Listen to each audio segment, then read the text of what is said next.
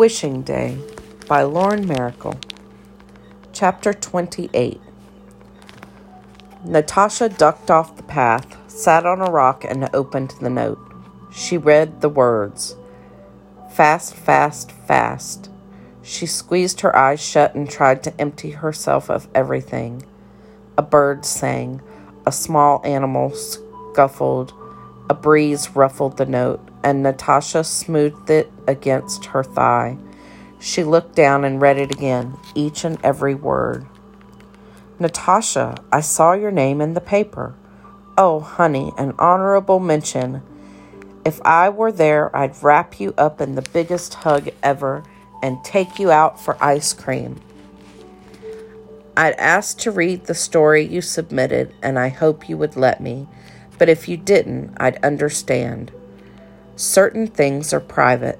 Certain things can't be shared, not in the ordinary way. But writing, whether you show it to anyone or not, is a safe way to let things out, isn't it? Safer at any rate. You and I are alike, I think. We can both say things on paper that we can't say out loud. That's why, for me, notes are easier than talking. That's why I got scared.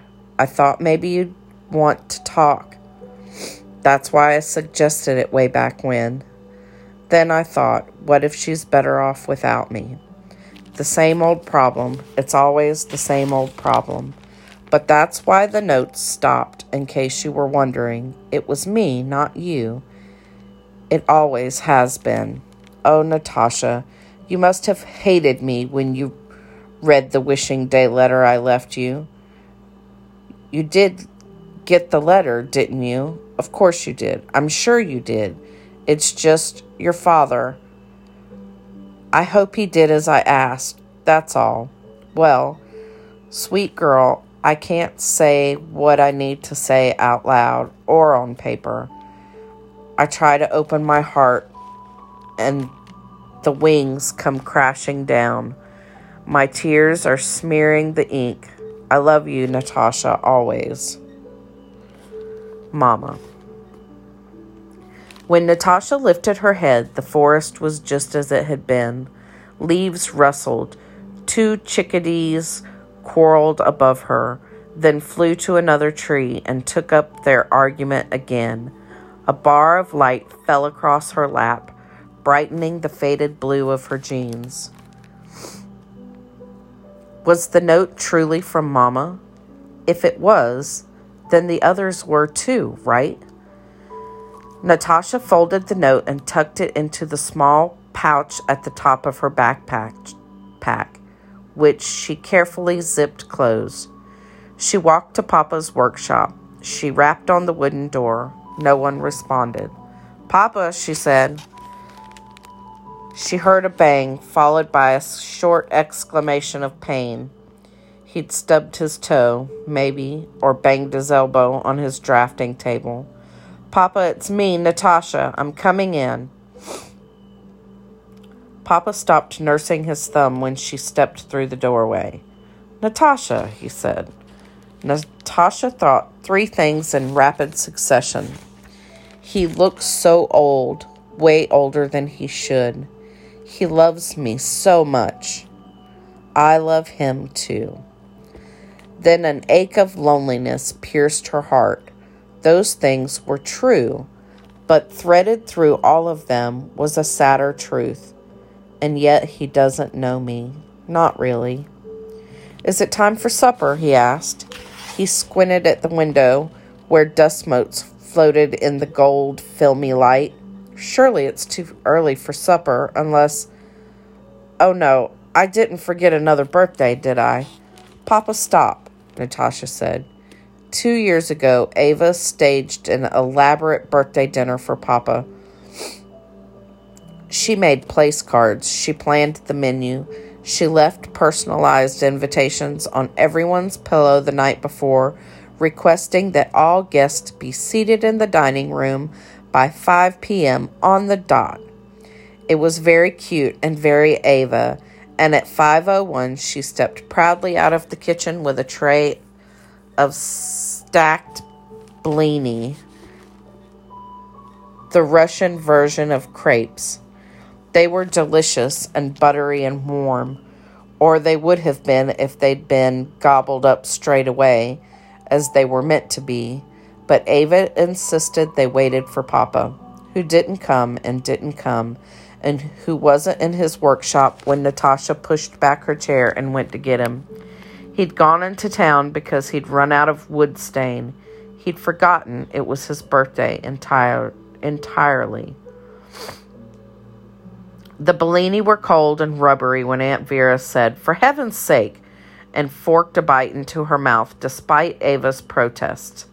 The others followed suit, and everyone lied and told Ava they were perfect. Papa showed up half an hour later, baffled by everyone's chilly response. "No, you didn't forget anyone's birthday," Natasha said. "And no, it's not time for dinner." Papa relaxed. "Right, yes, good." He hesitated. "In that case, do you have a letter for me?" Natasha asked. Papa looked at her without comprehension. "From Mama, and you were supposed to give it to me on my wishing day." Papa rubbed the back of his neck. "Oh, that." He looked sad, like he always did when anybody mentioned Mama. "It's just that your aunt said it would be better, you see, to wait, so I held on to it." Natasha willed herself to act calm. "But there is a letter. From Mama?" "She left one for each of you girls," Papa said. "Can I have it? The one for me?" A shadow moved across his face. Natasha felt a swell of frustration. "Yes, be sad," she thought. "Yes, stay in your own world. That's nothing new. But give me the letter first." "Papa," she said. He pulled himself together. Yes, if Vera and Elena changed their minds, then of course. He went to the desk he used when he did his accounting. With a small gold key, he unlocked the uppermost drawer. He opened it and took out 3 creamy envelopes.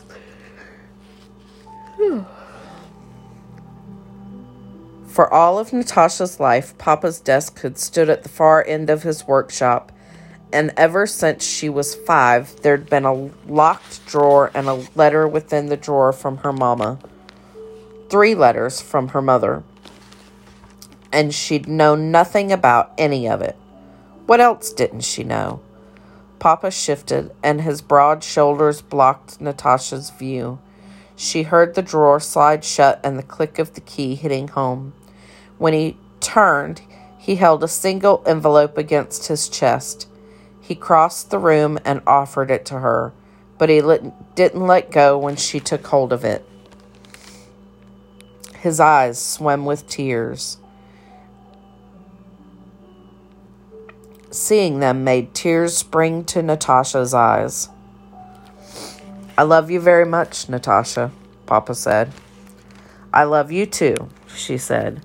She could feel the sealed flap on the underside of the envelope. On the front was Natasha's name, written in the same loopy cursive as the other notes she'd received. "Your mother was a good woman," he said. "Is a good woman, and she loves you too. You need to know that." "Okay," Natasha said. Papa let go of the envelope and Natasha stumbled back. Her backpack hit a lute. Its strings sighed a lonely note. "Natasha," he said. "Yes." "Will it be dinner time soon?" He looked old and lost. And Natasha hated him a bit, even as she loved him. "Yes," she said, and turned and hurried out the door.